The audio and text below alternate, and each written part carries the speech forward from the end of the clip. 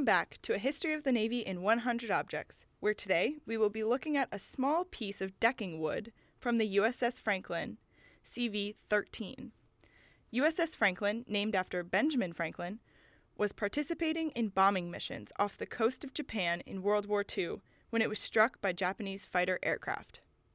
The Naval Academy Museum holds a piece of this history, and we are joined by Dr. Scott Harmon, a former director of the museum, for more of the story. Now, the Franklin story is an interesting one. It speaks a lot about the damage control process aboard ship. At the beginning of the war, American ships were loaded with inflammable things, paints and furniture and tile on the decks, things that would burn readily. By the end of the war, well, very soon after the beginning of the war, the American Navy learned that these things would burn if a bomb hit or a shell hit, and these things were removed. By the later part of the war, ships that received damage that would have caused their loss earlier in the war were now salvageable. And Franklin is one of the stories of this. In March of 1945, USS Franklin was operating off the coast of Japan and conducting bombing missions. On March 19th, a Japanese plane penetrated the cloud cover and dropped multiple bombs on Franklin.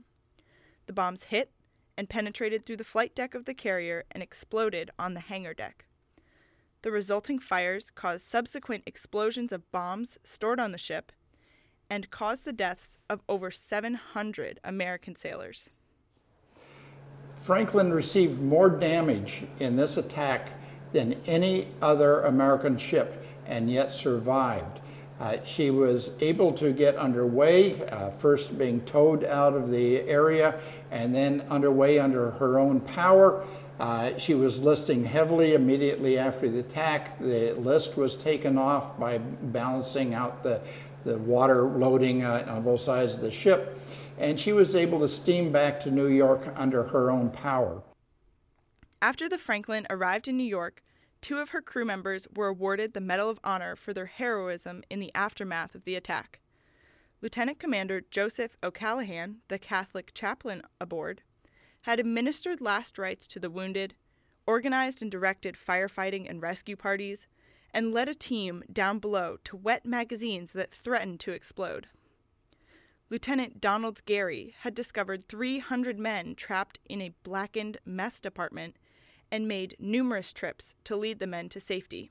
He also organized and led firefighting parties on the flight deck.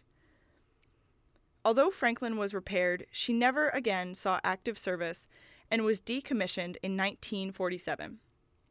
The efforts of the entire crew to salvage the ship and to tend to the wounded speak to the highest traditions of the United States Navy and to the learning process in the inferno of war. We hope you will join us at the U.S. Naval Academy Museum to see some of this wonderful collection for yourself. Thank you for joining us today, and tune in next time for more from A History of the Navy in 100 Objects.